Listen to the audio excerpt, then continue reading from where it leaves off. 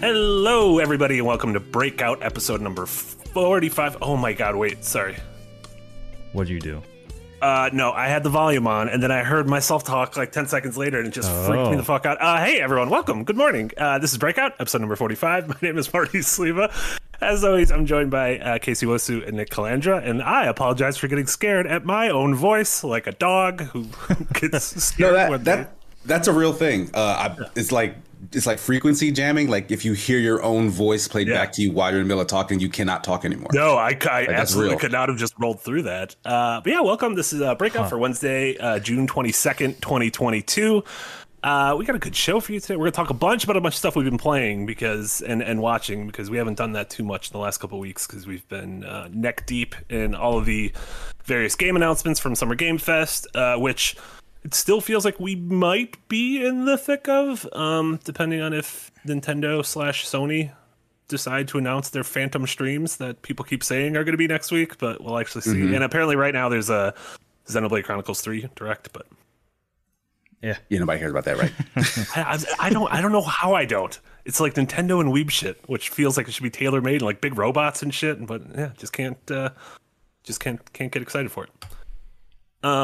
But yeah, we're also going to talk. Our main topic today is going to be on games that act as gateways into sort of hard to get into genres. This is something that Nick was thinking of with was it playing Wasteland that sort of triggered this idea for you, Nick? Yeah, pretty much. Yeah. About, what is Wasteland then? Because I feel like I've heard of that game, but I don't think. Like there's three of them now, and I've not played a single one, so I'm not sure what's going on in that world. Wasteland is a CRPG series, or classic RPG, basically, is what they call it. So the newest one is, you've played Divinity, right? Who, me? Yeah, no? Okay, so basically I have not. Yeah, it's an RPG, but you have an isometric view, and you control a party of characters, and there's turn-based combat. I mean, that's pretty much it. I mean, it's basically Fallout, but from isometric view with a party. So, like, original Fallout? Okay. Well, considering that they were Fallout like the was creators inspired. of the original Fallout, right? Yeah. Well, no. Fallout was inspired by the original Wasteland. Fallout was inspired by the original Wasteland. Got it. Oh. Well, there you go. Yeah. So this is alternate timeline Fallout if it never turned into a first-person shooter. I mean, yeah, kind of. Well, the original Fallout wasn't a first-person shooter either.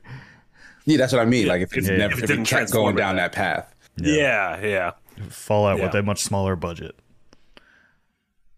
That is true. And it's Wastelands, that's a first-party Microsoft game, right? Yeah, That's in Exile. In Exile. It's owned by Xbox, yep. Yeah. That's exciting. Yeah, I guess we could just jump into the thick of it. Like when Nick brought the sort of the prompt up, I spent a long time thinking about it because I feel like my tastes have been kind of ingrained for a very long time, and I think like unlike Nick, I know what I like, and I don't want to say I don't get out of my comfort zone in games, but there's just like I don't know, like I just don't play strategy games, and I don't play like a lot of those CRPGs, and there's just certain genres that I'm not into super competitive games. But so I sort of thought of it more as like a zoom the camera out and like games I would recommend to people as like if they were like, I want to get into blank, like the game I would recommend to them for that, for those kind of things. Yeah, I don't know, Casey. Like, do you see yourself like trying new things? Like has like the 3MR format sort of forced you to like be like, all right, well, I got to give this a shot because it's for work? Well, I mean, yeah, I'm similar to you in that like, yeah, I kind of know the stuff that I like and the stuff that I shy away from. But I tend to always be like, if it's interesting enough, I'll give it a try. Yeah. Like even for just a little while, I can play for a little while and be like, yeah, I know that I'm not going to like any more of this. But yeah, 3MR helps with that because, stuff gets thrown at you sometimes. It's like, oh, well, I'm not super comfortable with this, but why not? Yeah. And then you can end up being surprised. Like that happened a couple of times. But I actually thought of this particular assignment more so as, all right, well, what are games that I remember, like going back in time that was like maybe my first experience with a certain genre and then was like, all right, now I want to play more games like this. Yeah. Because I have a couple of examples of those. So some of them might be like pretty old school, I guess. But Yeah, I think a decent amount of mine are pretty old too, because if I'm like, well, what was the first JRPG I played? Like, Yeah. what was the game, that got me into that sort of stuff? right. I was much more like Marty when I was a kid, where I knew I liked like my action adventure games and platformers and shooters, and that was about it.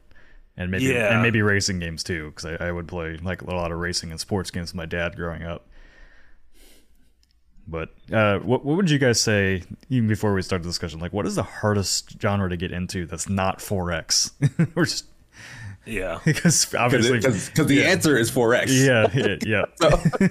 So if you include that, then you know what? For me, I'd probably say like racing sims, like simulation racing games. Like I love how a lot of those games look. Like I love how deep they get, but like they are not fun to me. Like all I do is spin out in those damn cars. Yeah, it's funny. I distinctly remember, like, growing up, I like read Electronic Gaming Monthly like religiously, and that was like, if they gave a game a 10 or a high score, I was like, oh shit, I got to check this out. And I remember they always had gushing reviews of the Gran Turismo games, like specifically 1, 2, and 3. And so I remember buying 1 and 2 on the PS1 and 3 on PS2 because of these like perfect scores.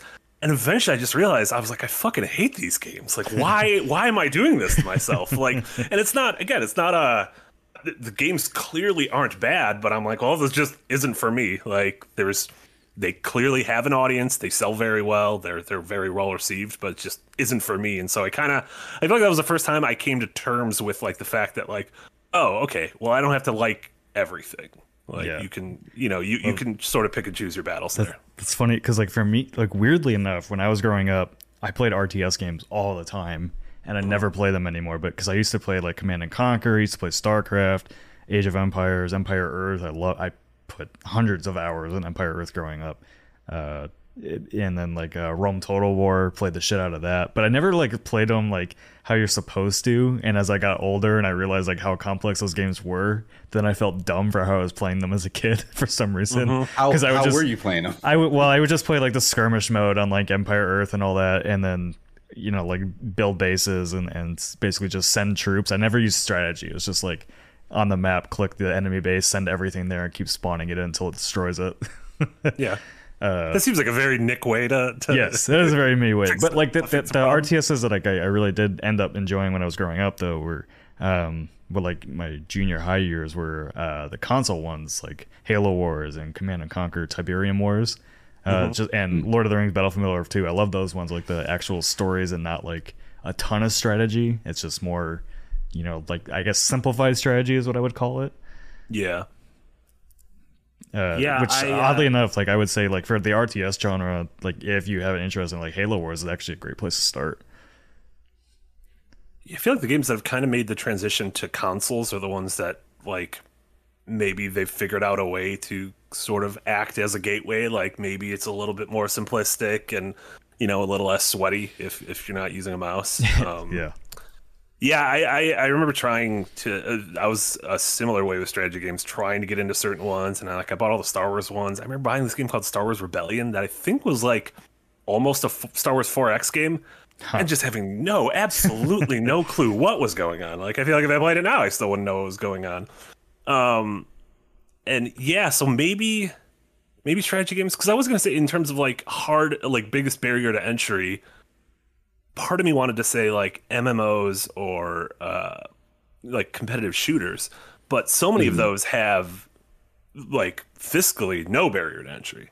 Like, you can download there's a ton of great free to play multiplayer shooters that you can just download. Yeah. And there's always deals on, play Final Fantasy 14 for whatever, how many 100 hours for free before you have to pay money to, feel like get to the rest of the stuff. The real barrier for an MMO is just your time.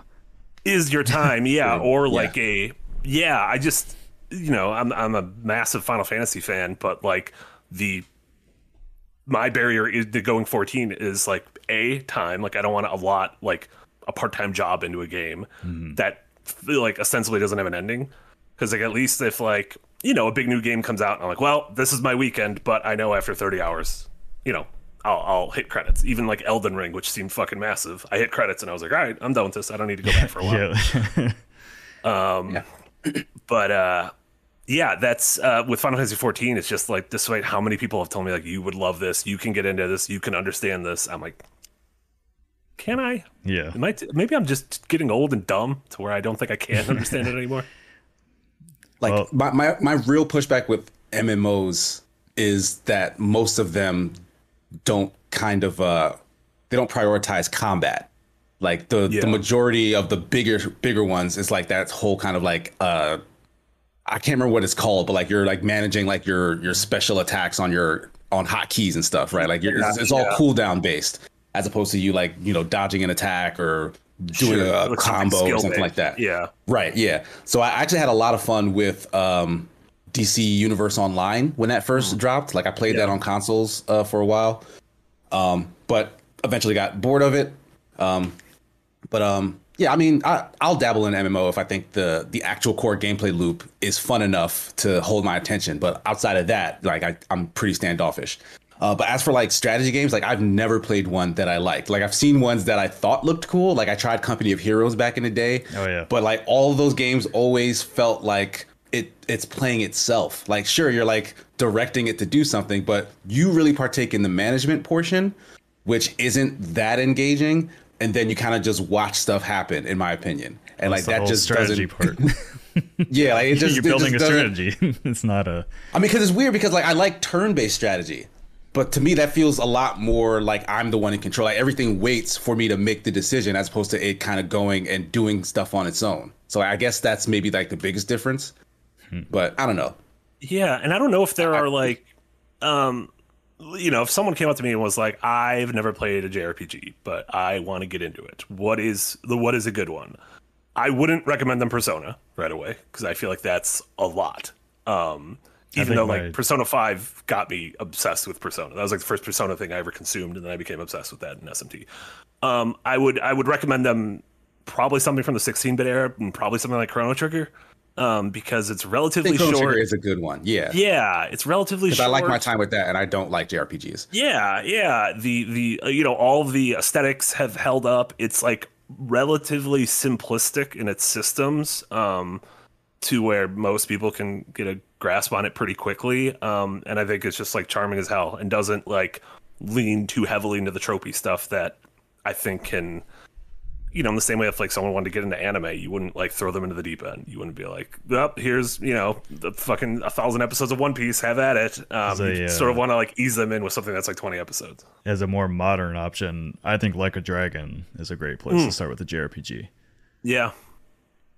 Yeah, I would absolutely agree with that too. And that was like, that wasn't your first JRPG, right? No. Yeah. I mean, I didn't play... I tried a few JRPG. I mean, Pokemon is obviously the JR, but a lot of people don't really consider it a JRPG for some reason. I mean, but that was really people's first JRPG. Yeah, you're right. Yeah, but it's a little too light. I kind of can't really place it in the same category. I think Dragon Quest XI, which I played like 2 years ago, is also a really good place to start. Very simple, like not a super complex story or anything. Lots of different enemies, lots of different locale. Like, there's not a crazy loot system. There's not a crazy party system or anything like that. It's like a pretty good... I think like that or like a Dragon are like very simple JRPGs to get into. Yeah, and they do a good job of you never feel like you're completely lost. Like, what do I do? Or you never feel like, well, I fucked myself by, you know, aside from like a Dragon's one really dumb difficulty spike in the middle or in the back third or whatever. Just the money, getting that money in Like a Dragon was the most annoying part for me. When you have to suddenly get like 3 million yen. Oh yeah. You have to go do the business. You just have to go spam the business management game to get it. Yeah. And luckily, when I was doing that, because the game I think was already out in Japan by then, so there were some guides being like, "Hey, here's something to know that at a certain point in the game you're gonna need a shit ton of money, and here's the easiest way to make the money." Even though like the game doesn't like super tell you how to do that. Yeah. Mm-hmm. Luckily, like the business management mini game is pretty fun in that, so I didn't mind. It is pretty fun. Yeah, that didn't take that. Too long. Yeah, exactly. Another game I was thinking of. I don't think I like roguelikes. I think I need a game to be a roguelite in order for me to like really sort of sink my teeth into it. Like I honestly think that's most people. Yeah. And as much as I like appreciate the design and craftsmanship behind something like Spelunky or Binding of Isaac, like the idea that nothing is permanent just is like a really hard pill for me to swallow. Whereas, if someone was like, I want to sort of test the waters with this genre, Hades would probably be the first one I go to. I think that's a game that a lot of people were like, I didn't realize I like this genre. And then I played Hades and I was like, oh shit, maybe I do actually. That was me. You know what? I started last night, what I would almost say is a better recommendation than Hades, just because there's not, like, the story's a bit more directed as Children of Morta. I started that last night and I'm enthralled in it already. People love that game. Yeah. I was actually surprised to go back and look at Jesse's 3MR on it, because he wasn't too hot on the game, but I mean, it's gotten so many updates. I think it's like really come around. But his 3MR on it has like 450,000 views. Jesus. Yeah, it might be the highest. I think it's our highest viewed 3MR. Yeah. Was that just one of those games that like not a lot of people reviewed at the time? So yeah, I don't think a ton of people reviewed it, and it kind of became like a little indie gem because it's been it was on Game Pass for a while, and that's when it blew up. I think it might still be on Game Pass. But yeah, it's like I just started it last night, and the combat feels really good. It's really light on the roguelite elements, but it's also it's very story driven. So like every time you die, you get more story. Like you're meeting like new family members and all that. Like, and the pixel art is just to die for. It's incredible looking. Yeah. But I would honestly like, just having started it last night and like seeing a lot of like similarities between Hades. Like this is almost a much more directed roguelite, where Hades is a bit more complicated. And like, the things that you can do, but still general same gameplay loop that, you go out into dungeons, they're procedurally generated a little bit, and then you get random upgrades and everything, and then you also get coins, and you don't even lose your coins when you die. So Children of Morta is even more accessible than that way, where you come back and you can upgrade your characters, and the upgrades just become more expensive, so you have to go longer in your runs. But it's a nice, because there's only a normal difficulty and a hard difficulty. This is actually like a really nice difficulty progression in like, surviving longer, but you're also upgrading so you can survive longer, and it just kind of keeps feeding back into itself. And those are like the roguelites that I really like and get addicted to now. Yeah, and even like the card games you've been playing lately, that has like a similar sort of vibe as that as well, right? Yeah, and it's kind of funny. Like I played Slay the Spire, and now it seems like I didn't realize how many games are now implementing card-based combat systems. It's like all of a sudden like, the veil's been lifted, and you're like, it's everywhere. That's Amy just streamed one of them on the Steam Next Fest stream, and I was like, this looks just like Slay the Spire. I'm interested now. But I ended up like Slay the Spire's fault. Like, did that kind of set off a chain reaction, or was there already kind of a lot of card-based stuff? I think there was a lot of card-based stuff, but I don't think they did it in the same way that Slay the Spire did, because like Monster Train built on what Slay the Spire did, and I actually like Monster Train more than Slay the Spire now. And then I keep seeing more. Like I think some people compare. Well, I mean, Hearthstone's like an actual just collectible card game, I think. So I think a lot of people get turned off from like the collection aspect, and like that it resets every time through Slay the Spire and Monster Train, where it's not like you're not managing a deck of cards. You're just playing the game, and the game kind of manages that deck for you. I'm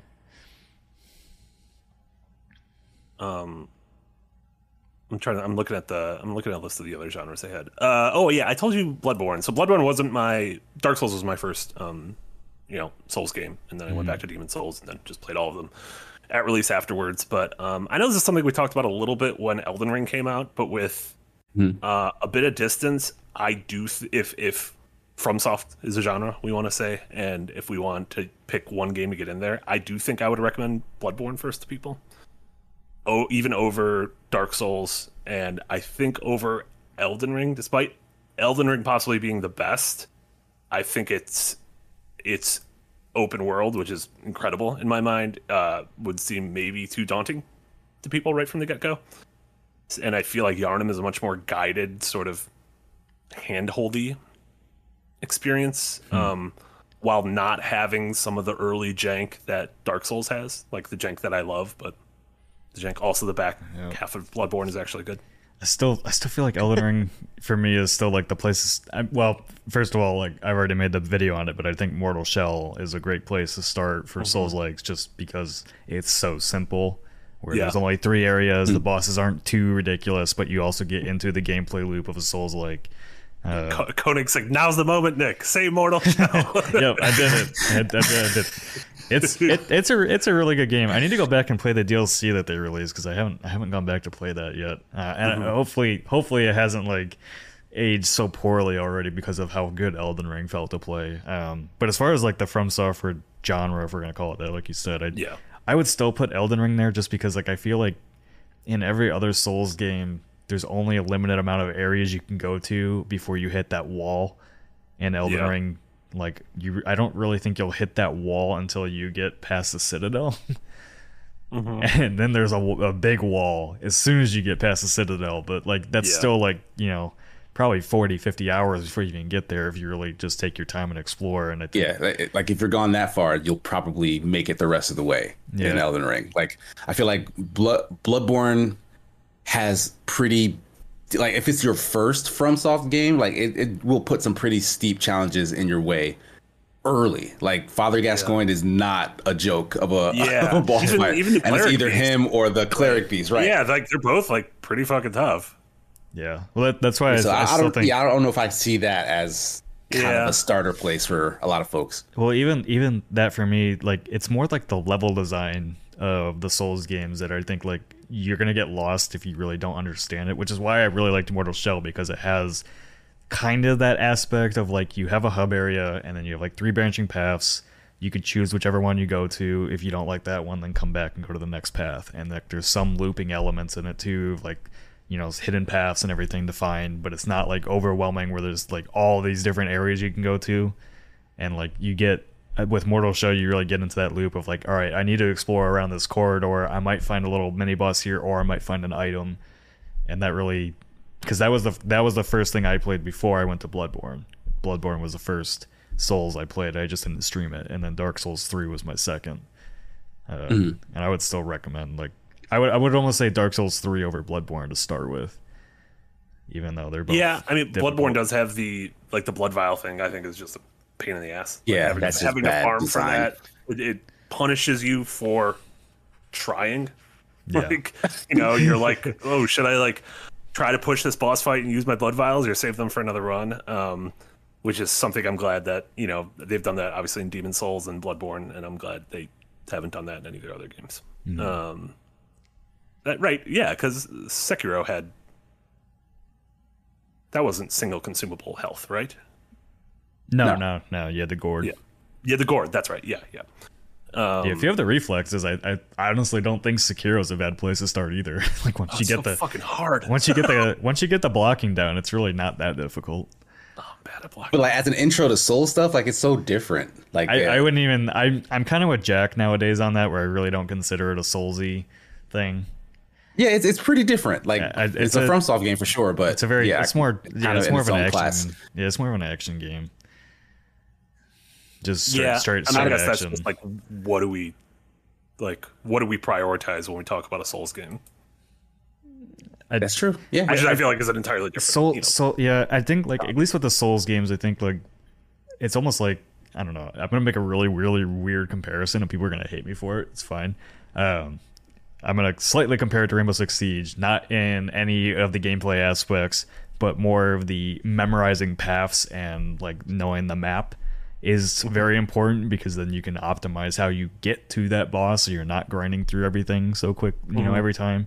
And Siege is kind of like the same way, where like a lot of people were like, you know, this game seems like too competitive for me and all that, and it's like once you learn the map, then you have a much better grasp on the game. You know where to put your, you know, equipment, you know where enemies are going to come from, and can kind of prepare for that kind of thing.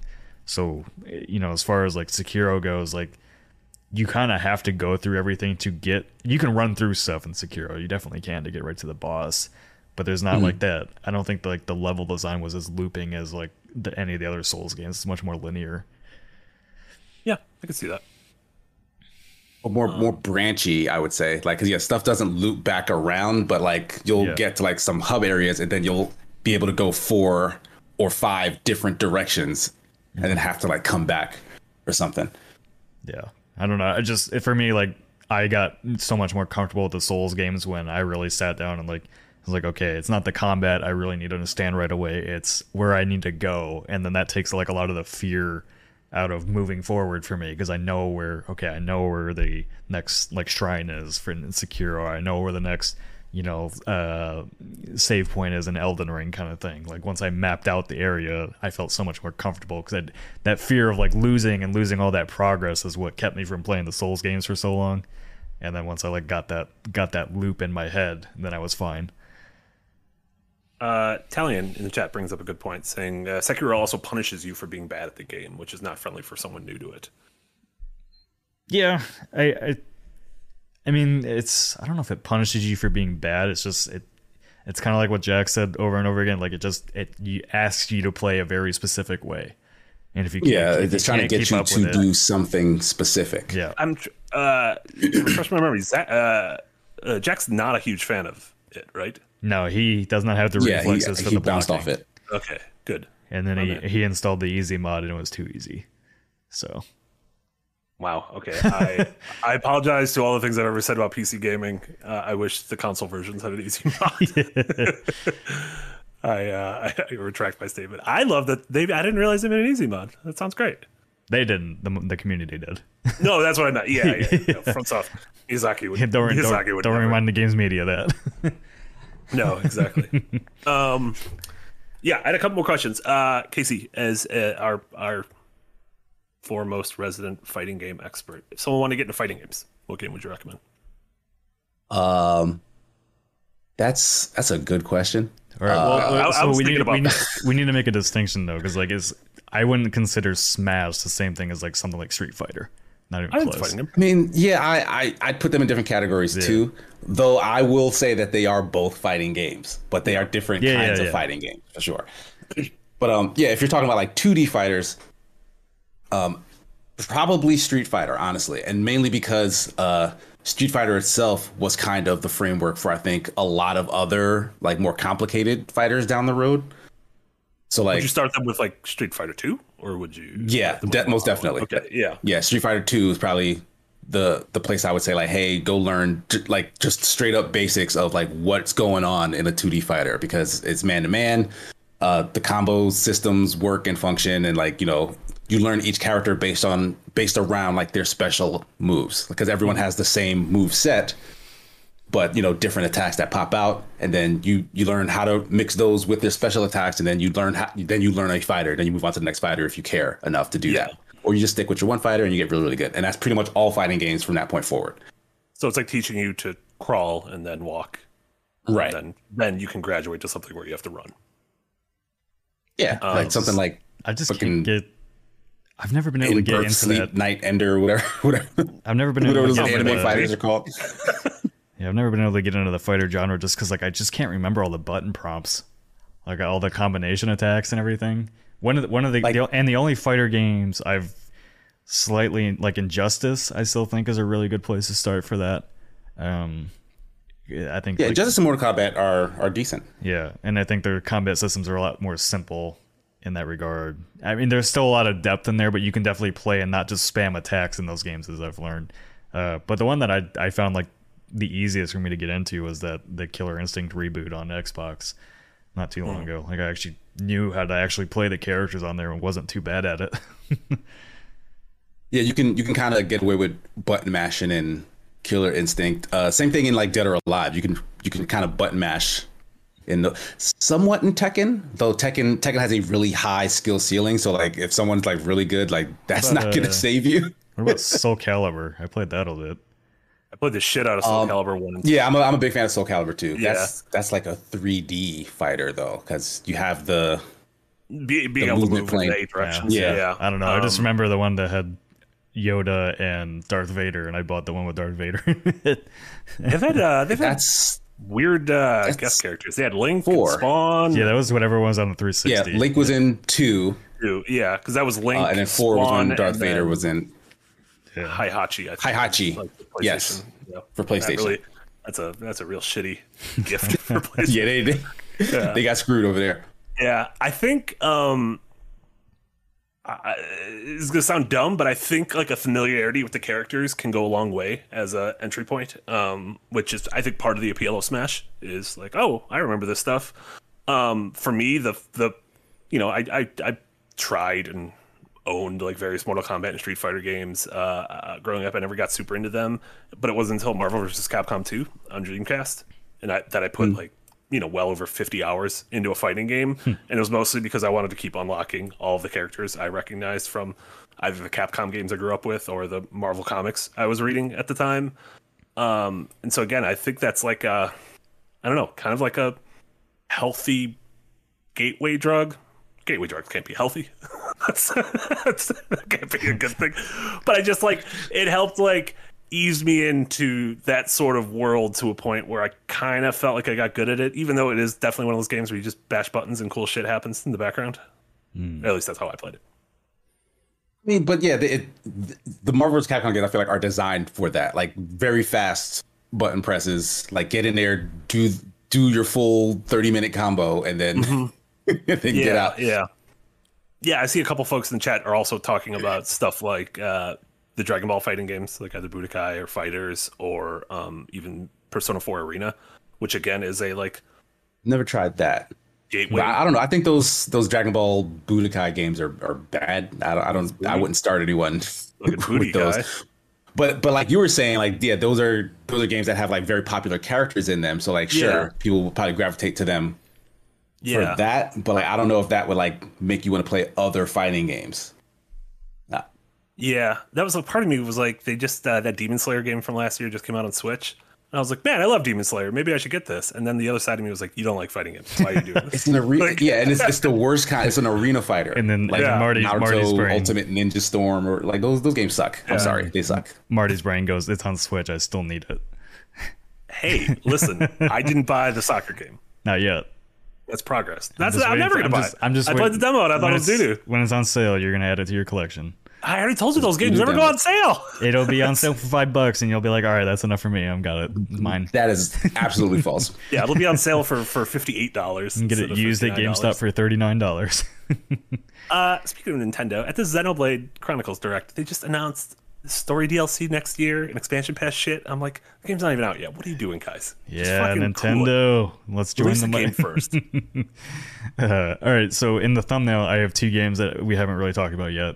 We kind of alluded to it at the front about CRPGs. The one that's in the thumbnail is Divinity Original Sin 1, because Pemberton put that there. But the one I would actually recommend is Divinity Original Sin 2. So the one you're playing right now with Amy? Yes. Which is probably going to make some people in chat question my sanity, because like that game is very complex and very tough. But it looks very complex just watching this. Yes. But it does have we're playing on the normal difficulty. It does have a story mode difficulty, which really reduces like just how challenging combat is.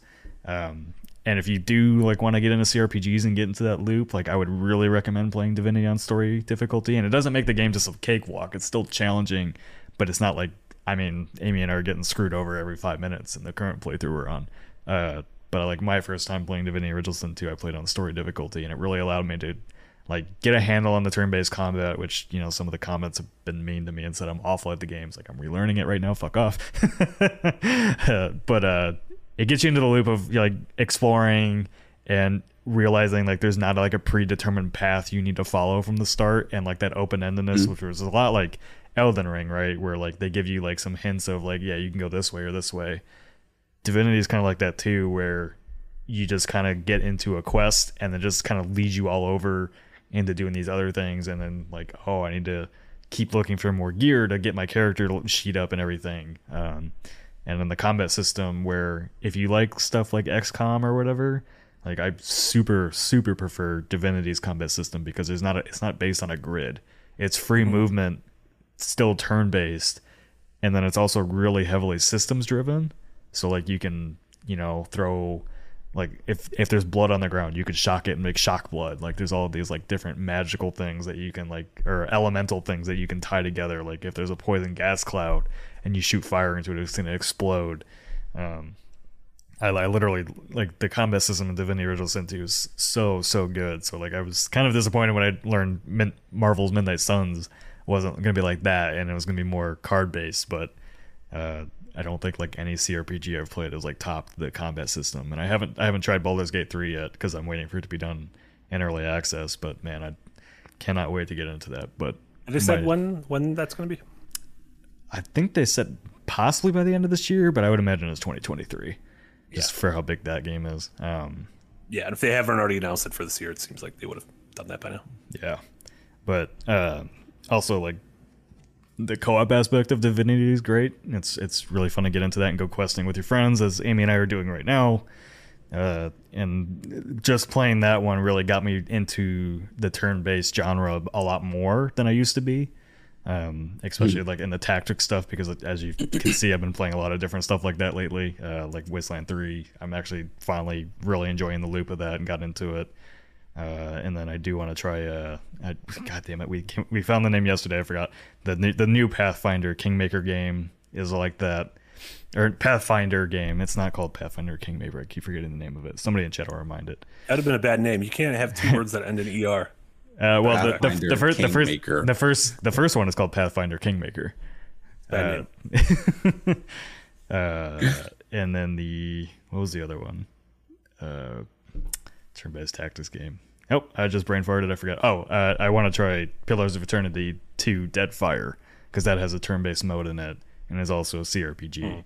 But the one genre I can't get into is like the real-time pause combat CRPGs, which is what Pillars of Eternity has, where it's kind of like the timing stuff that you talked about, Casey. But it's just, I don't know, it just doesn't feel good to play those for me. Yeah, like you're watching Wrath of the Righteous like smack each other. No, I don't mind that. It's just a lot to like in a CRPG like that where it's already difficult. It's so much to manage, I feel like, with real time pause, because you gotta like all the different characters have to.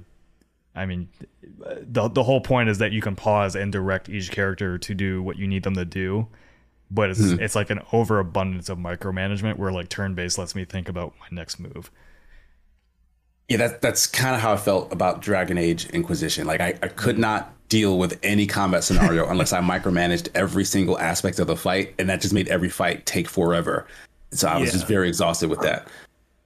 But you're able to play like, or do you like tactics games where you are literally micromanaging? I love tactics games. Okay, so where you. Well, that was what I was going to bring up in terms of like a gateway to like the tactics genre. But yeah, like I've kind of had this kind of standoffish relationship with CRPGs because I feel like they put a lot more RPG stuff in it around the tactics that I feel like bogs it down and keeps me away from like just the thing I want to do, which is the tactics. Like Fire Emblem, at least a lot of the earlier ones, which you might not be able to get to anymore because they're on like DS and 3DS. But a lot of those games, they're RPGs in the sense that there's a lot of story. So like you get familiar with the characters, but that makes you invested in those characters when you use them on the battlefield. And the tactic stuff is simple, but it's fun, and there are stakes because like it has permadeath. So like if you lose a unit that you've had for a long time and that you've built up, like you care about that. Like you'll even go so far as to like scrub your save and start the whole match over because you're like, no, I don't want to lose this big strong knight that I've been working on for this long. So like I think the Fire Emblem series and even the most recent one, Three Houses, that adds a lot more dialogue. But I personally think that story's really good. Yeah. So like if that doesn't deter you, the actual turn-based combat in that is pretty simple. Like there are different difficulty levels, and the AI will kick your ass if you don't invest in your students or whatever. But generally speaking, like your kids get pretty strong, and you kind of wipe the floor in most of the actual engagements. You can put it on easy and turn off permadeath and everything, so you don't have to. You can set it to the way you need. Yeah.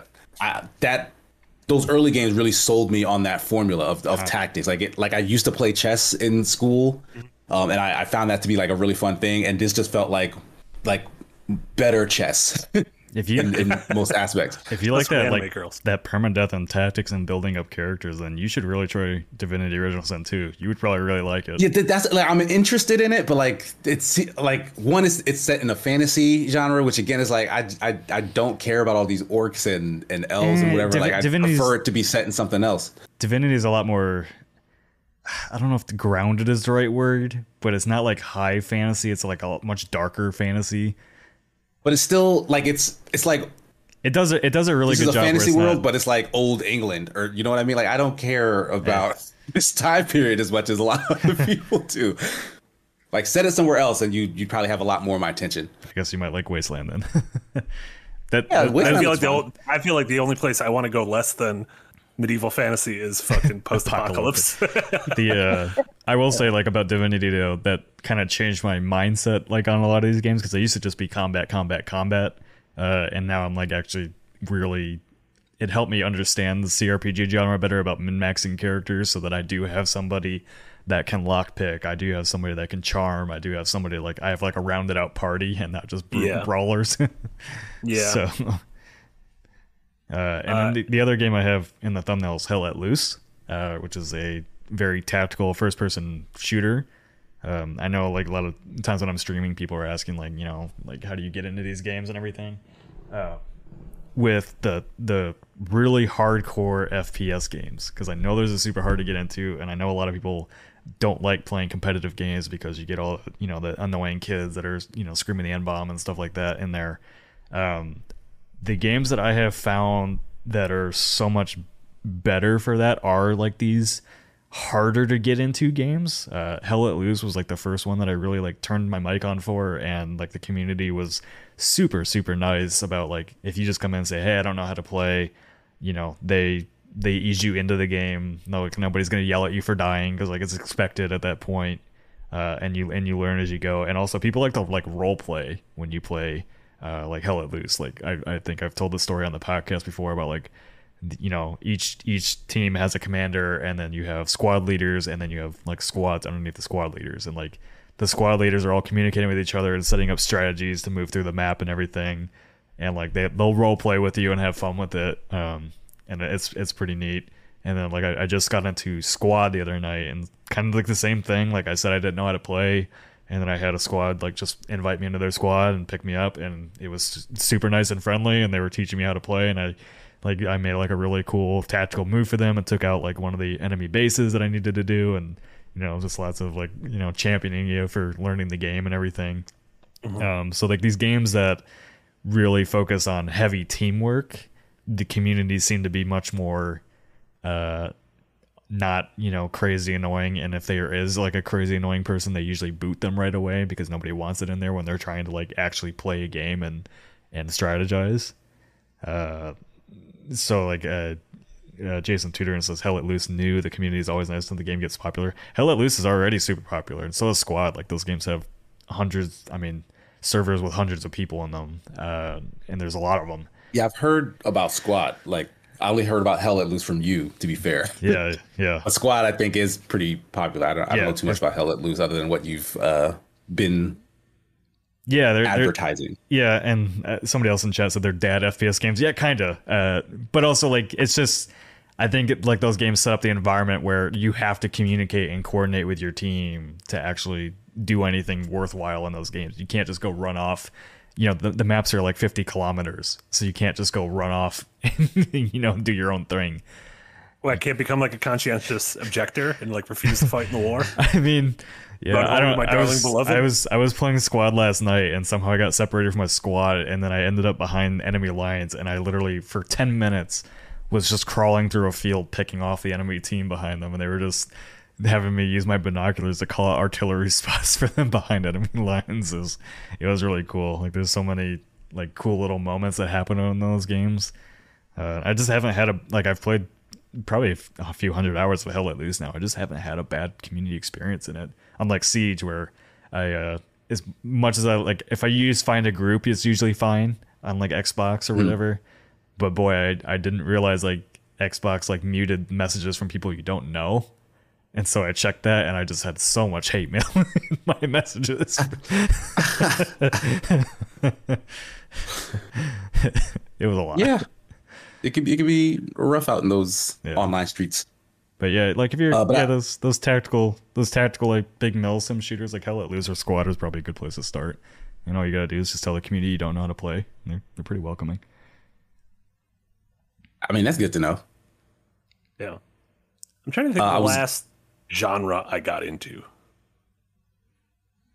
Like new genre. I wanted to add. I wanted to add a game that technically I didn't get into the genre, but like I still feel like it's a good starting place because I really like this game, which is in a genre that I don't think I mess around with much. I reviewed this not too long ago, so this is one of the examples you mentioned with 3MR stuff, but the Rift Breaker, which is like a base building game at heart, but then it's also like a tower defense thing after you build your base.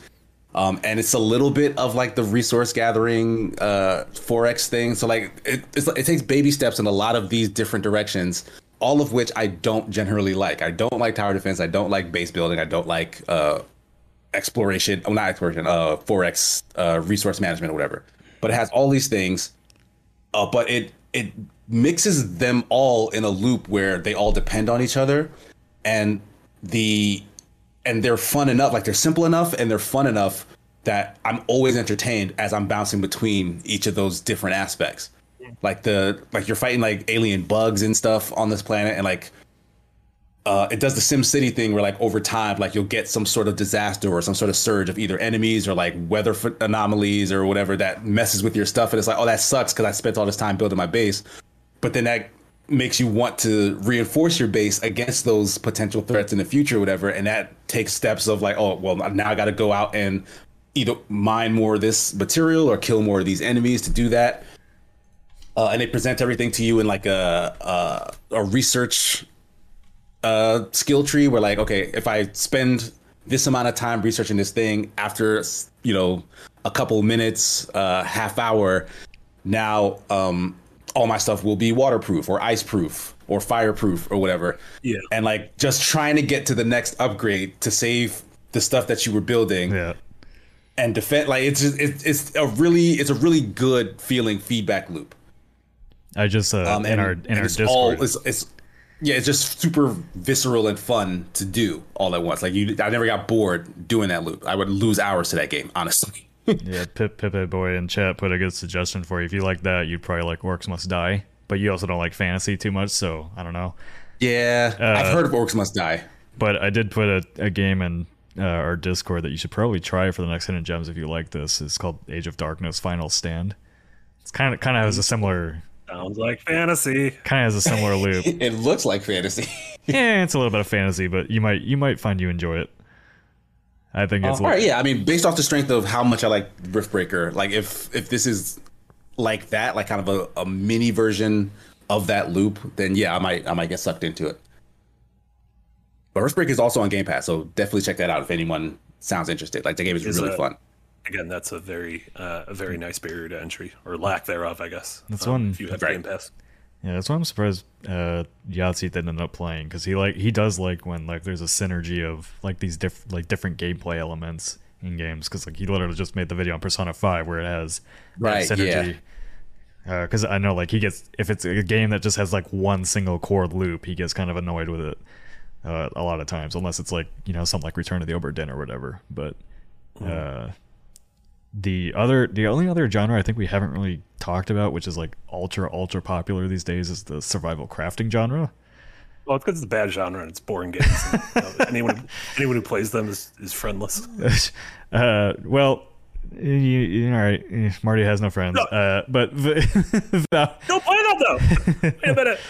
Valheim, or yeah, I think that's the one that's like really popularized it. But going back farther than that, like I played a lot of The Forest, and I'm actually really looking forward to the Sons of the Forest because it looks more story heavy. But The Forest, yeah, you literally have to survive from grotesque cannibals. That sounds great. See, I want to have to deal with the cannibals, but I don't want to deal with the survival stuff. Oh my god, we need Like, to play. throw all the cannibals at me. That's fine. Like I like all the spooky. We need to play. All right, this October we are going to play the Forest for game night, and Amy is absolutely playing with us. It's gonna be fucking funny. Yeah. We are so doing. Yes, yes. You can build forts together and protect yourselves from cannibals, and also have to go explore to find better gear. So it's a co-op thing, or is it like a multiplayer thing? Like, no, it's other survivors? No, it's Can I be a cannibal? No, you cannot be a cannibal. All right. Well, but the game has the game has like really interesting AI where in the forest, like, you don't know if they're gonna attack you. Like, they're not gonna attack you all the time. Sometimes they like literally, like, you'll be like hanging around your fort at night and you'll see a cannibal just standing off in the distance and they're just scouting you. They're not actually coming to attack you right then. And then later on they'll bring back their buddies and they'll be scouting you. And it's like this whole like this tense situation of like, do I attack them? Are they gonna attack me? It's a really, really cool AI system. And I'm really interested. If you eat one of them, then they would no longer see you as prey. They would see you as an equal. Well, you're one of us. You can oh fuck, what are they called? Like, you can put their head on, like, if you kill one and you could chop their head off and put it on a stick, and it's supposed to keep them away, like a scarecrow, but it's their own head. Yeah, that would keep me away. If I saw my own head on a Oh stick yes, you outside actually, face, yes, in the game you can eat the cannibals. I forgot. You can chop their legs off and put them on the fire and eat their leg. 10 out of 10. Then we're cannibals. Yeah, you can be. What if we're the Walking Dead? I forgot about that. Yeah, you can't eat their legs. Like, they they organize and they group up to eat you guys. Why aren't they just eating each other? We're all the same. We're all on the same team here. Because you're fresher. Just have them make a Yellow Jackets game. Yeah, I mean, the forest pretty much is. Well, I don't know. I mean, Yellow Jackets didn't really. No spoilers, but but like that other games in that genre, Subnautica, I think is really good in that sense, where like you're very directed. It still has some of the base building and survival elements, but it's the exploration and like pushing yourself to go further each time to find what you need.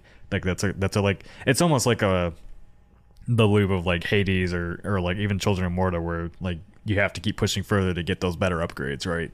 And some of the survival crafting genre are really good about that.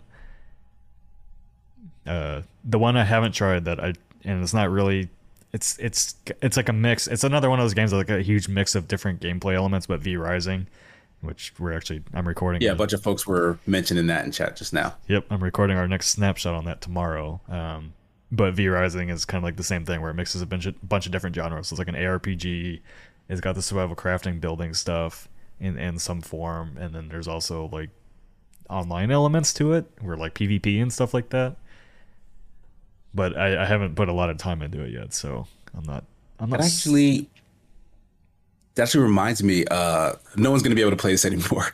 But Division 1 had long after the game launched, they added a new mode that was a survival mode, and like it was like a very mini thing where you could do it with your friends. They had like a brand new map, and like it was like super cold, and like you had to deal with like heat and like gathering materials to like defend yourself against AI and other players who were out in that like little survival zone. And it was really fun. Like, it was tense and it was fun. And like I didn't really want or need survival stuff in my Division game, which is just a third person, shooter or whatever. But like it was so bite sized that like I really got the tension of what they're going for in that kind of gameplay. So I really liked it. I'm curious if the whatever the Last of Us multiplayer ends up being called, that they showed the one piece of concept art from, ends up having some of those elements. Yeah, because that actually does sound pretty similar. Yeah. I feel like with just the scope of that game now, it's got to be something that's a PvPvE thing. Yeah, it's like not just going to be more factions. Like I don't think clearly so. going to be something much bigger, and it's going to be part of Sony's 10,000 live service game. Yeah. Bullshit. Honestly, I wouldn't be surprised to see. Yeah, I wouldn't be surprised to see that be like some MMO, like a light MMO thing. Yeah. Or Destiny, like kind of, going on missions and stuff like that. I don't know. Who knows? Anyway, got them bungees. Should we get to what we've been playing? Yeah. Real quick, Beer77 says best survival crafting games, Minecraft. like that's absolutely true. I mean, I think so. My whole thing where I now retract my statement where I said you're all friendless virgins or whatever for liking crafting games, because I think Minecraft is going to like. I think this new generation is probably going to grow up in crafting games because of Minecraft. Yeah. I mean, Minecraft might be the reason why we got so many in short order. Yeah, that were aimed at more mature people is because of Minecraft. Yeah. It's like how do we capitalize on the biggest game on the planet? And I know like a lot like the battle royale genre. I really like that the survival crafting genre is starting to mature, and we're starting to get more in-depth games that aren't just build your base and survive something. Because I think like the oh man, what's that Nightingale, that one that's coming out. I'm getting more and more interested in that the more I see it, because like it has like this weird card system that takes you to like new lands and everything, and like the combat looks good, and it looks actually story in the game. So that's one of those ones I'm like really keeping an eye on. Nice. Do you want to go over quick what stuff we've been playing, watching? I kind of already went through my stuff. I was playing Children of Morta last night. I just finished Haven. Have you played that one from the Game Bakers? Oh, that was you playing Haven. Yep. Yep. Way to respond to Casey's message. Who responded? Where?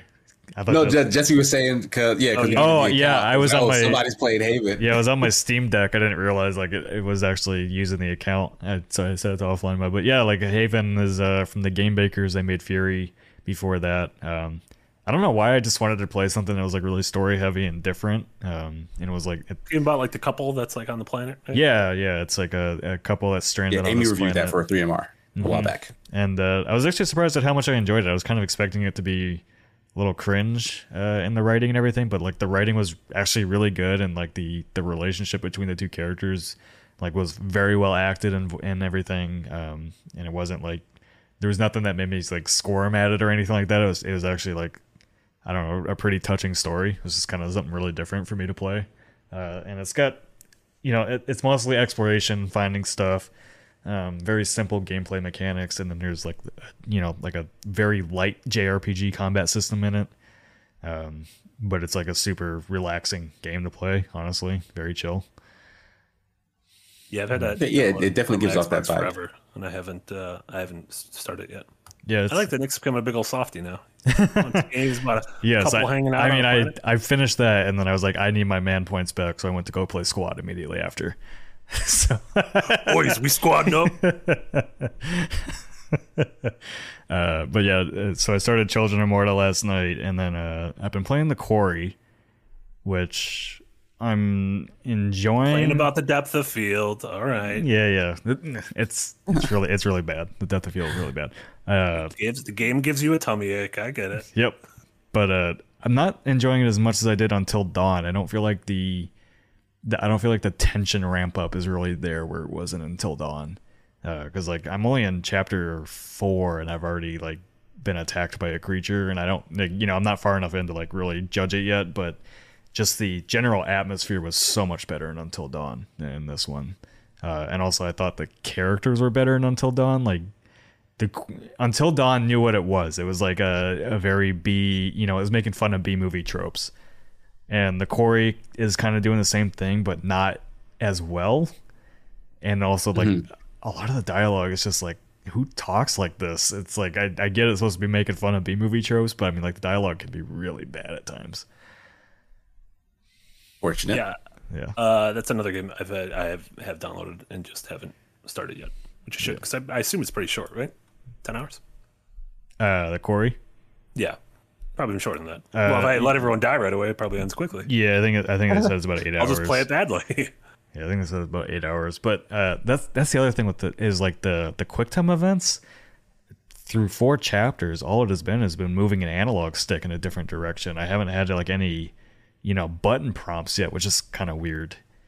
Because Until Dawn definitely had like the only button prompt I've had in the Quarry so far is like hold X to hold your breath, but all the rest have been like just movement with the analog stick. So I'm hoping it gets a bit more complex as we go.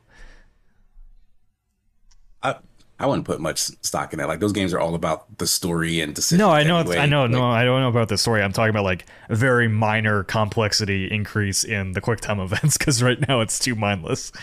Yeah. Until Dawn had like a lot of order that you had to do for prompts and stuff. I bought a game because it was on sale on Xbox for like $2.99. It was a game I haven't played in like a decade. Did you guys ever play Asura's Wrath? yes. Which was Yes. just like a fucking 10-hour anime cutscene, like QTE. But it's somehow awesome. But it is. But I remember it being fucking awesome. That's why I bought it. Like, So I yeah, like hadn't you played it again. barely play Asura's Wrath, but that Yeah. game is fucking insane. Yeah. So yeah, I bought it because I'm like, man, I remember digging this, and that was back when I like didn't go full weeb, and I'm like, now in the past couple of years I've gone full weeb, so I'm gonna fucking love this thing. This is gonna be crazy. It's fun. Like, yeah, it's mostly QuickTime events, but like it's really just to emphasize the cutscenes. Like they're telling you a story is bonkers, but it is interesting, and like the action set pieces are so over the top that when you're mashing the button while watching a guy like punch the moon in half or whatever, it's like, Yeah. oh yes, this is so awesome. Yeah. Like it works. They kind of they understand what a QuickTime event should be used for, and like Yeah. they just did that throughout the whole game. But Yeah. the real question is it as good as Rise Son of Rome? Probably it's probably much better than that Man, game, 'cause I no feel one like no one I feel remembers like that you were game fondly at all. you were single-handedly keeping Rise Son of Rome in like public conscience by bringing it up like once a month. Yes, I liked it. Never forget. Who was that? Crytek? Was that who? Yeah, it was Crytek. Yeah. I'll also vouch for the Order 1886. Not for its gameplay, just as a world. I wish I got a sequel that actually made a game. Yeah, I wish they did get a sequel for that.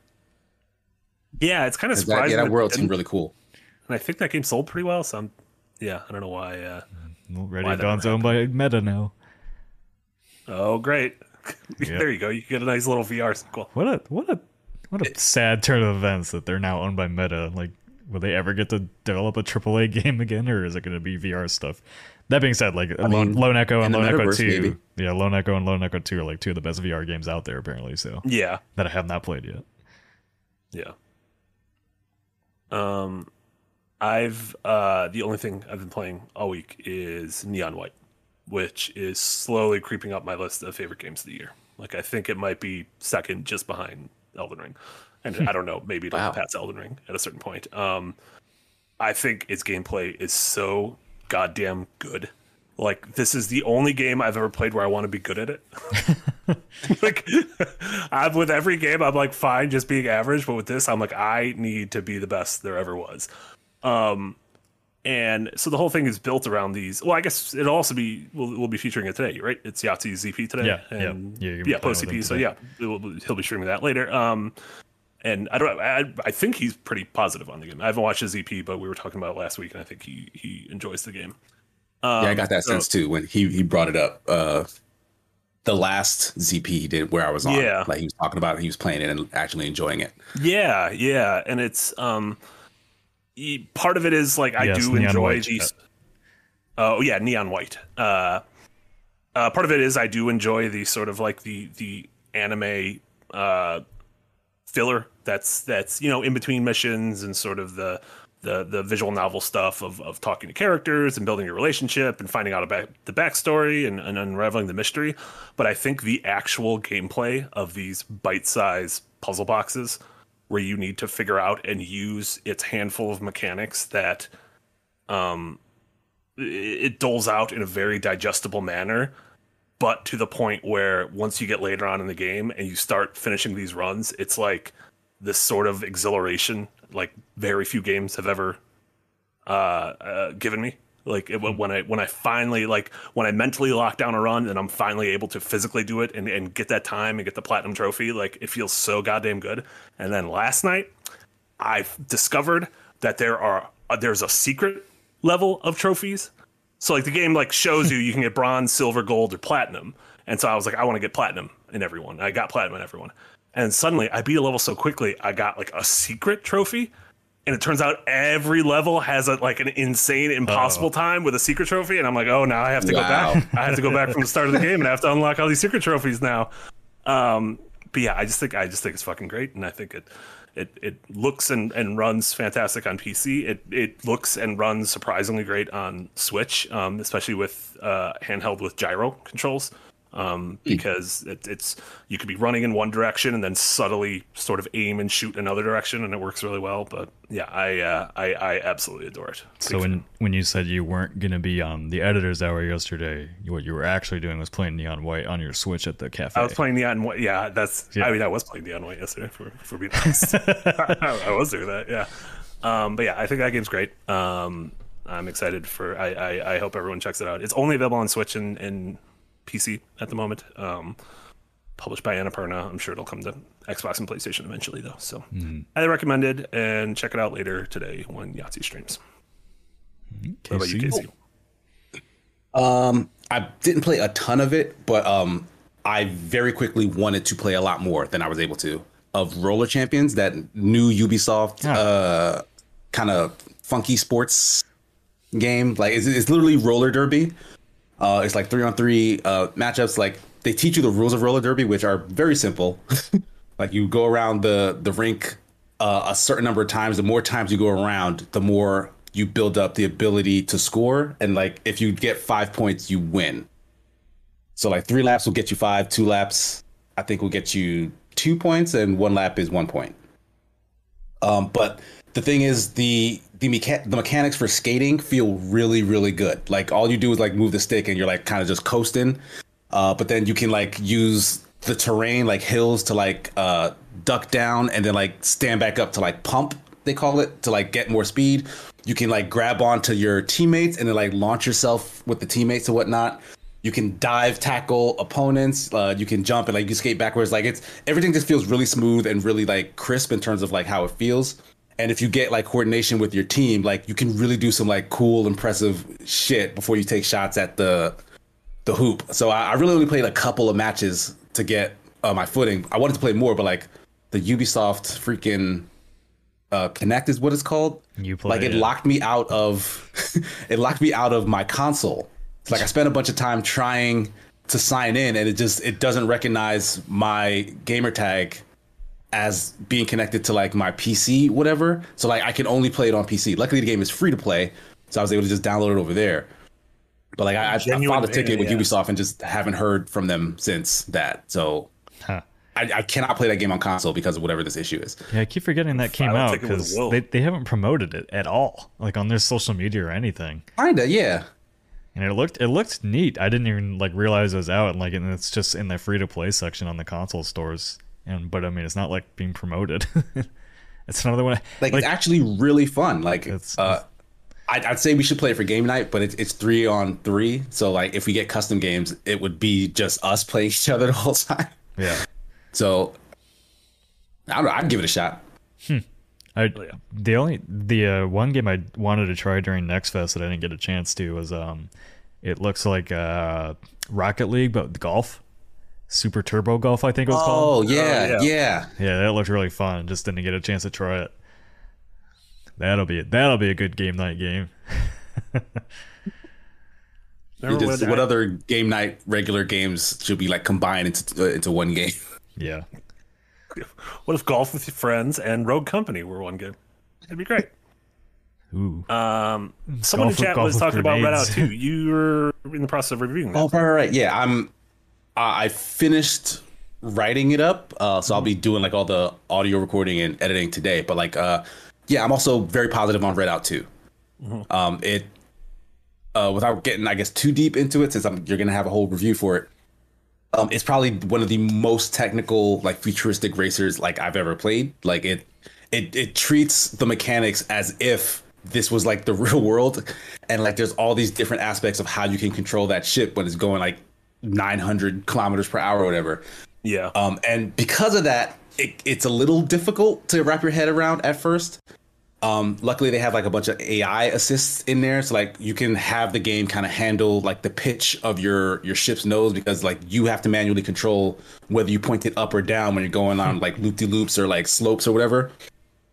And same thing with strafing. Like you have to like use the right stick to just drift your ship either left or right to compensate for like a sharper turn than just steering in that direction. So like you can drift if you go the opposite direction that you're like you point your butt with the drift the opposite way that you're pointing your nose, or you can like just turn super tight by holding them in the same direction. And then you can alternate doing that to get different kinds of turns for different courses as well.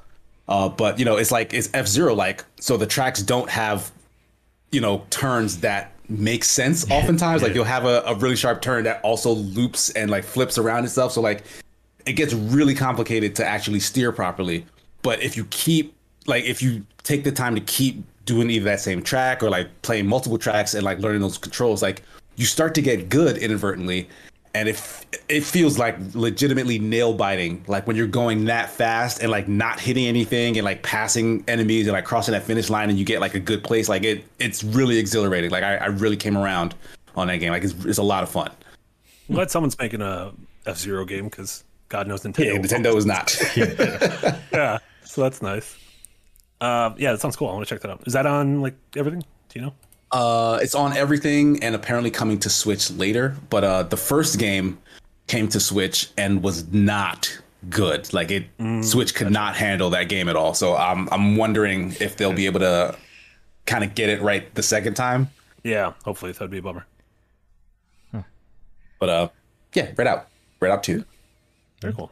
As far as TV stuff, haven't been watching really much. I mean, I haven't gotten to watch the Obi-Wan finale yet, so we'll talk about that next breakout, I'm sure. But yeah, I'll try to catch up on that too. Been watching Shadow and Bone on Netflix, which it's okay. It's the set designs and world building is really good. Mm-hmm. I'm not super huge on the story yet. It's like very, very simple, I guess. You know, super powered person has to save the world kind of thing. But overall, it's like a really, really nice looking show. That's a good thing. Yeah. Yeah, it was one of those things that just sort of like, I remember being interested in it before it came out, and then it came out, and I don't know, had that Netflix thing where like, I didn't catch it right when it came out, so the conversation immediately ended, which I feel like is going to happen like this weekend with, or I guess Umbrella Academy, I think came out today, season 3. That's one I haven't watched. Is that good? It's good. I enjoy season 1 and 2. I like it a lot. Yeah. I think it got better. Like season 2 is better even than season 1. Yeah, I think once it doesn't have to deal with like telling us who these characters are and just lets them be the characters, that gets good. So that's why I'm really looking forward to this new season. Saw a couple people in chat mentioning, I think The Boys is fantastic. Yes, I haven't watched The Boys. Favorite season so far. Yeah, I'm waiting for that to have more episodes. Yeah, I think it's 5 out now, and I think it's gonna be an 8-episode season. So it should be done soonish, I guess, a couple weeks. Yeah, the tension of the season is just super high. Like I feel like I don't know. Like, you know, you're just waiting for somebody to go off the handle, and I'm kind of waiting for that to happen. I do also like there's like the thing going around about how people on the subreddit down for because Homelander, they're like, why is Homelander evil? I'm like, I'm gonna be honest, guys, Homelander was very evil right from the start. He was very always evil. I don't know how anyone was a fan of that guy. That was really funny. But there are some people that really don't understand that show. I think like it's not subtle at all. No, it really isn't. Yeah, it's not like it's not like a lot of like subtext. It just is what it is. Yeah, but it's also, I think it's done relatively well. Like I think there's other shows that have tried to be like not that subtle and are just come off as like, I don't know. The thing that comes to mind for me is like Life is Strange 2, where like they kept going from like issue to issue to issue, like based on the real world. It was just handled really kind of. It wasn't interesting or fun to be involved with, I guess. Yeah, it's not supposed to be fun, but you know what I mean. Like it wasn't engaging. Where like The Boys does a really good job of like, we know what we're doing, but we're also having a little bit of fun with it too. Yeah, it's super entertaining, but also having like really prescient topics. So and also hearing the radio show that I listen to on my morning drives to go get coffee and stuff like that talk about the opening scene to this season. was one of the highlights of my year because We're not gonna spoil it for you, Casey. You're gonna love it. just You're gonna love it. Casey, you need to watch it wait. before next breakout so that we could just. I wanted to get your reaction to it. Watch the first 10 minutes. Yeah, just the first 10 minutes. All right. Yeah. All right, I'll watch episode 1. Yeah.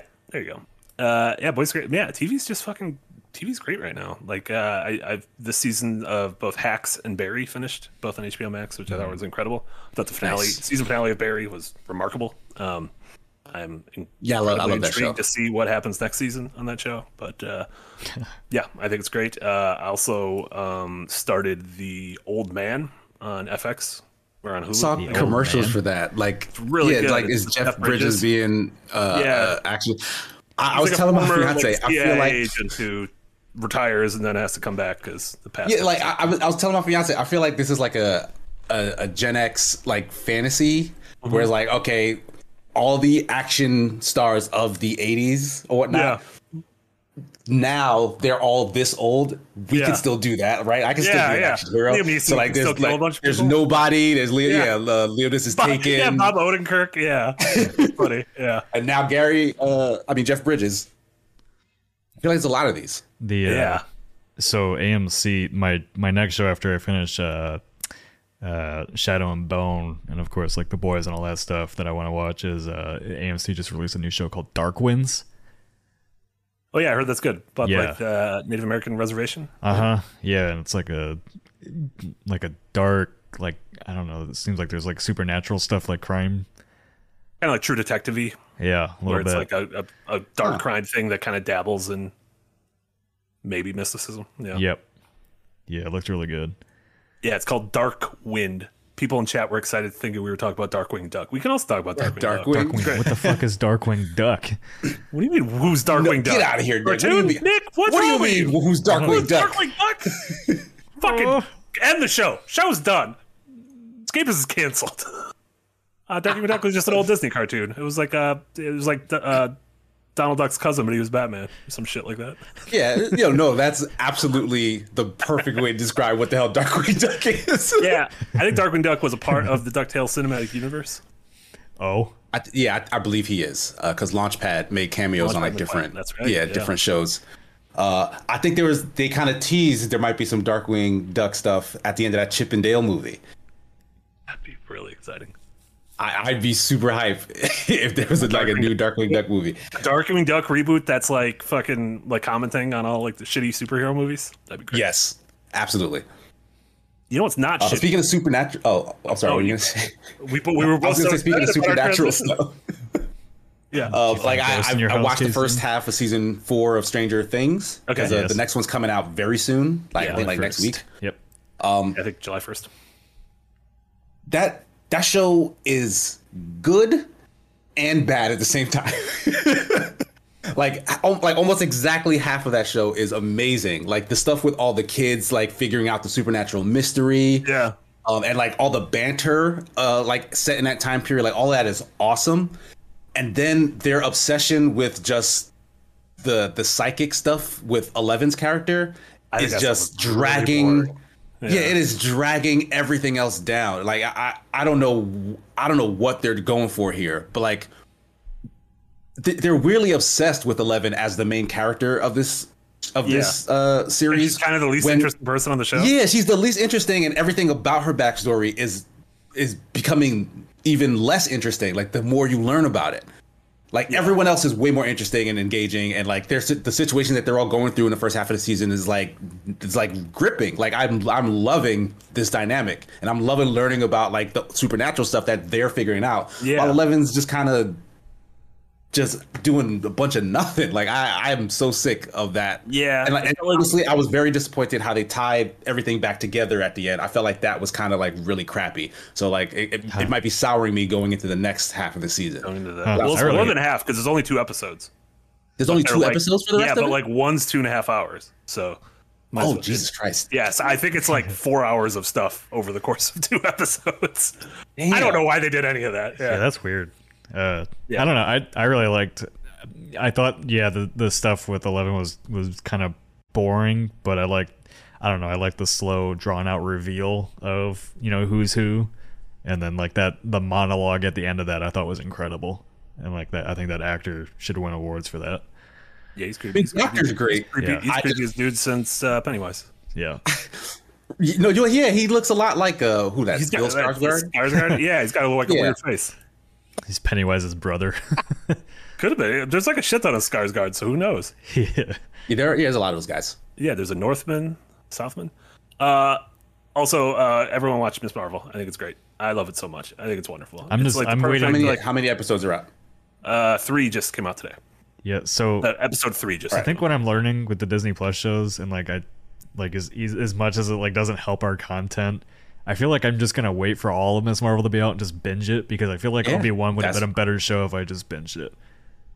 That's my plan. Because it doesn't feel. I think Obi-Wan would have been a better show if it was just better. If it was better written. That's true. Also that, but I think like I don't know what it is. I think that's what I've kind of like realized with like Disney Plus shows is like they don't feel like shows. They feel like long drawn out movies. And like, cause like my buddy's rewatching Game of Thrones right now, and every episode feels like an episode, where like Obi-Wan and Miss Marvel and all that just don't to me. Yeah, it's just like can come back next week for the continuation. You didn't watch Miss Marvel, right? I watched the first episode. Oh, okay. And then after that, like as I've been watching Obi-Wan, I was like, you know what, I'm gonna try a different approach. I'm just gonna binge watch the rest of Miss Marvel and see if I enjoy it more, because I was reading online like a bunch of people that haven't watched all of Obi-Wan or just binging it are finding more enjoyment out of it, because it doesn't feel like the payoff from week to week is big enough. Yeah, I think but when I went back and like watched all of Rebels and Clone Wars after it was all out, and whenever I hit like a lull episode, I was fine because I was just able to go to the next episode. Right. And, like I wasn't like, well shit, I have to wait a full week after this like, boner of an episode. I don't know why I called the episode a boner. It's a cartoon for children. Also, Mr. Black Darkness brings up a great point. If you want a Disney Plus show, you can currently binge all of Darkwing Duck is right there. I just need to watch Dark Winds. I don't need ducks in my Dark Winds. I bet that show's got a duck. I'm sure they eat one probably at some point. If that show has a duck in it, you have to give Marty control of the next 4 editors' hours. Hell no. I'm not sitting through 8 hours of weeb. We'd play. I already did that when I played Persona 5 last year. We'd play Darkwing Duck for the NES. It'd be great. I feel like we need to. Oh, Darkwing Duck has a game? I didn't know that. Yeah, it was bad. You know what? we were trying to think of funding goals, Marty. I think we need to fund another we play Persona 5 all day to see if I can try to finish it. In a day? No, you cannot. You know how? Do you know what finish means? That game's like 120 hours long. Okay. That's okay. We'll just remove the 0 from 120, and then we'll get 12 hours stream, and I'll finish it. Perfect. Because that makes sense. Don't worry about it. I don't think that's gonna work that way, but that's fine. Yeah, that's fine.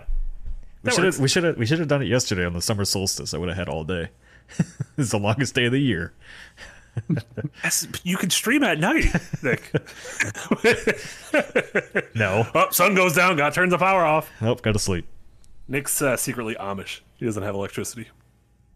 That'd be a cool twist if you were secretly Amish. Yes. Yeah, you'd also be bad at it. You'd be very bad. You're right. I'm keeping my computer charged with pedals underneath my desk. It was electricity that counts. A couple weeks ago, I went to Chicago and I stopped at there's like a rest stop Oasis thing on the way there that has like a big food court and stuff. I stopped there to go to the bathroom and get coffee, and there was an Amish family getting Cinnabon, and I bet that blew their goddamn mind.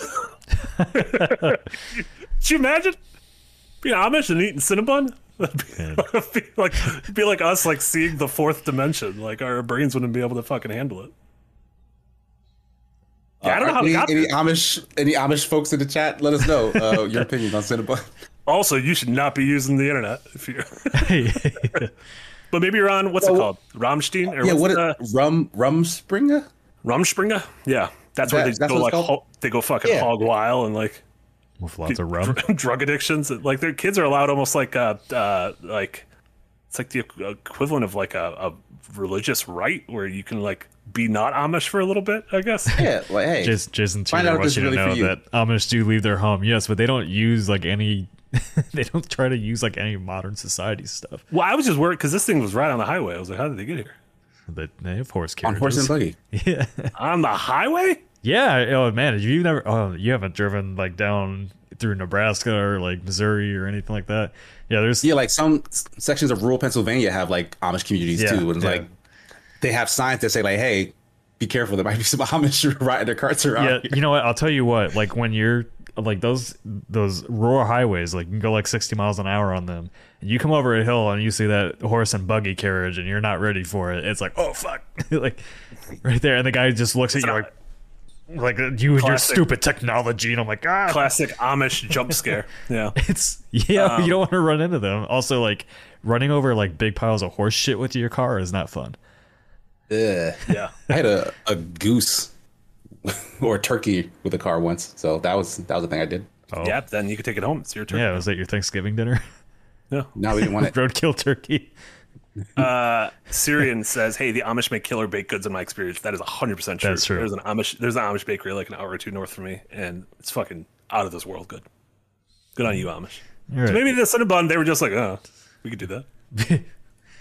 Yeah. Nick, we got any super duper chats? do. Super chats. All right. Yeah, so make sure this podcast is supported by your super chats and memberships. So if you have any super chats, feel free to send them in now.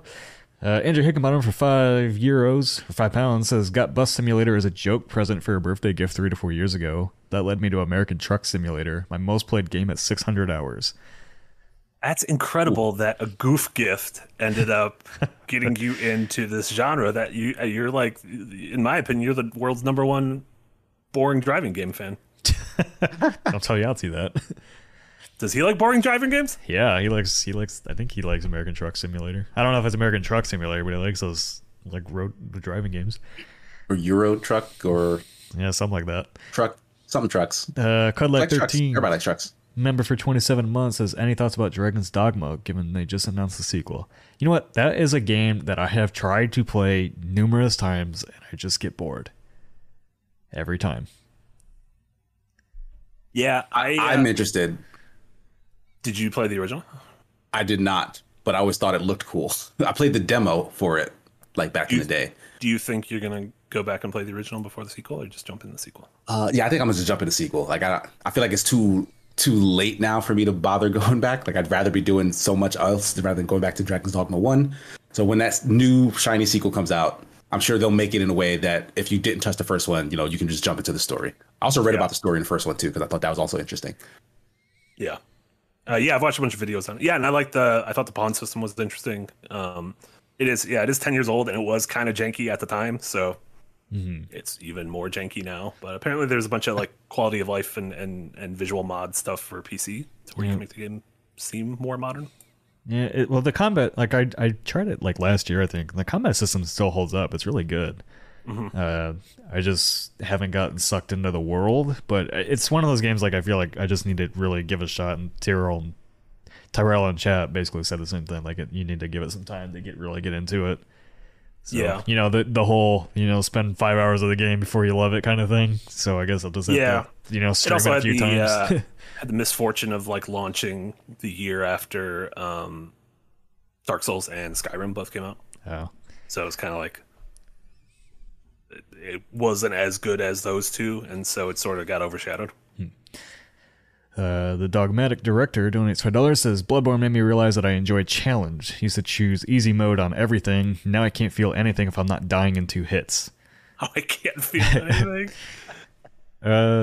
Honestly, I kind of had the same reaction where I didn't really enjoy playing games that were like super difficult. And now I kind of do. It depends on the game. Like if it's... I feel like the Souls games really do a good job at like balancing out difficulty for the most part. There's obviously exceptions to that. But I don't like games that just give enemies like really huge health bars and you just have to grind them down. Yeah, that I don't find that I don't find challenging. But like I like the challenge of Divinity Original Sin 2, right? Where like you really have to think about where you're placing your people and what skills you're using and everything to kind of like min-max, what's going on. But yeah, like as far as like I don't know, like super difficult platformers, I'm still not huge on. It's weird because that is the kind of difficulty I like. I like super hard platformers. puzzle games and platformers. And I think it might be because, like the thing I was saying with Neon White, how I got obsessed with becoming good at it is because it's less about me versus the game and more me versus myself. Like, which, you know, you could sort of make that argument for pretty much anything, but like it's less reacting to what the AI is going to do, like, you know, Bloodborne or anything like that, and more of like surveying the landscape and being like, how am I going to get through this? Yeah, well, it's more of a puzzle, I would say. Yeah. King Dead 42 donates $2. Says KC hates fantasy but loves Zelda? Question mark. It was. I never considered Zelda to actually be fantasy for a long time. They literally look like little elves. No, you're right. You're absolutely right. I just never put that together, like growing up. Okay. Like to me, it was, I don't know. To me, it was always like this weird Japanese thing. Like it wasn't the same thing in my head. But like as I got older, I realized, oh yeah, like this is basically just Japanese people doing fantasy. Yeah, I mean, I think the fantasy you were talking about being tired of was more of the like traditional. Yeah, like the Tolkien fantasy. Yeah. That's what I see too much of, and I'm sort of over. Yeah, like a British centric fantasy. Well, that's why you'd probably. Yeah, and then there, like I like good stories in that realm. Like I won't shy away from those, but like just as a setting, that never gets me excited. Like to be like, oh, this is set in a fantasy world. Like I'm like, all right, what else is in it? Because that is not a selling point. Yeah, that's why I still think you might like Divinity Original Sin 2. I would still give it a try. Dimitri. Yeah, I'm curious enough. Dimitri donates $2 Canadian and said nothing. Andrew Hickenbottom donates £2. Says Nick's going downtown with the squad. # squad goals. Yeah, we did fight in a downtown last night.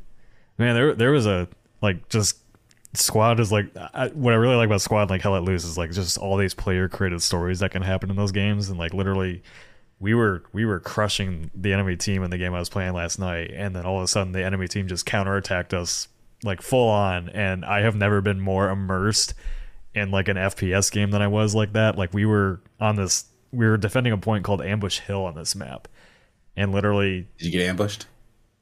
Yeah, pretty much. It was right there in the name. Pretty much. So like we had like 30 people just lined up on this hill ready to defend, like sitting in bunkers and trenches and everything. And all of a sudden, out of nowhere, like artillery started hitting around us. Like the enemy squad threw down smoke, and people were just running through the smoke trying to get to us, and like just everybody's getting downed around you and everything. Super cool. Hey. And also like with these Razer Kyra headset that I have that has like I told you guys it has like the haptic feedback and the earmuffs. Like when an explosion hits near you, your entire head is rumbling. It was so cool. I can't wait to play it again tonight. I want my head rumbling. Yeah, like that sounds bad. Get out of my head. It was awesome. Like hearing a bullet whiz by you, just nuts. All right, and then Beast March with a $2 donation says no dissing Gen X. I would never. I didn't diss Gen X. I just called them out. You guys want to still be action heroes. That's all. That's fine. When I'm in my 50s, I also want to continue to be an action hero. That's it for Super Chats. So we'll end there so I can go get ZP pubbed. Zip. Casey, what do you got going on? I don't know. You can find me at CinemaGears9. Name is below me. Follow my Twitch. Follow my Twitter. New episodes of The Sigma Show air on my Twitch every Sunday morning. So join me for those fun video game news discussions as well. And what's today? Wednesday. Oh, check out the Hidden Gems I did with Jesse yesterday.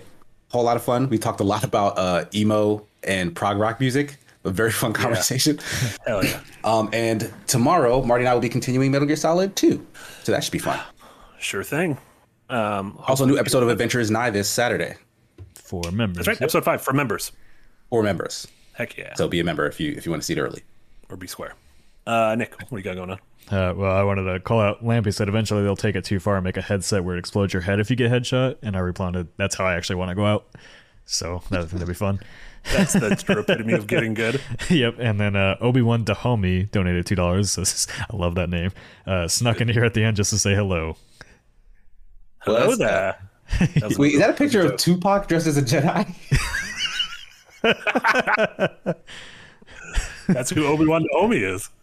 Obi-Wan Dahomey. That's hilarious. As far as other stuff, we got post CP today with Yahtzee and Marty on Neon White. ZP will be out for members and up on the website tomorrow.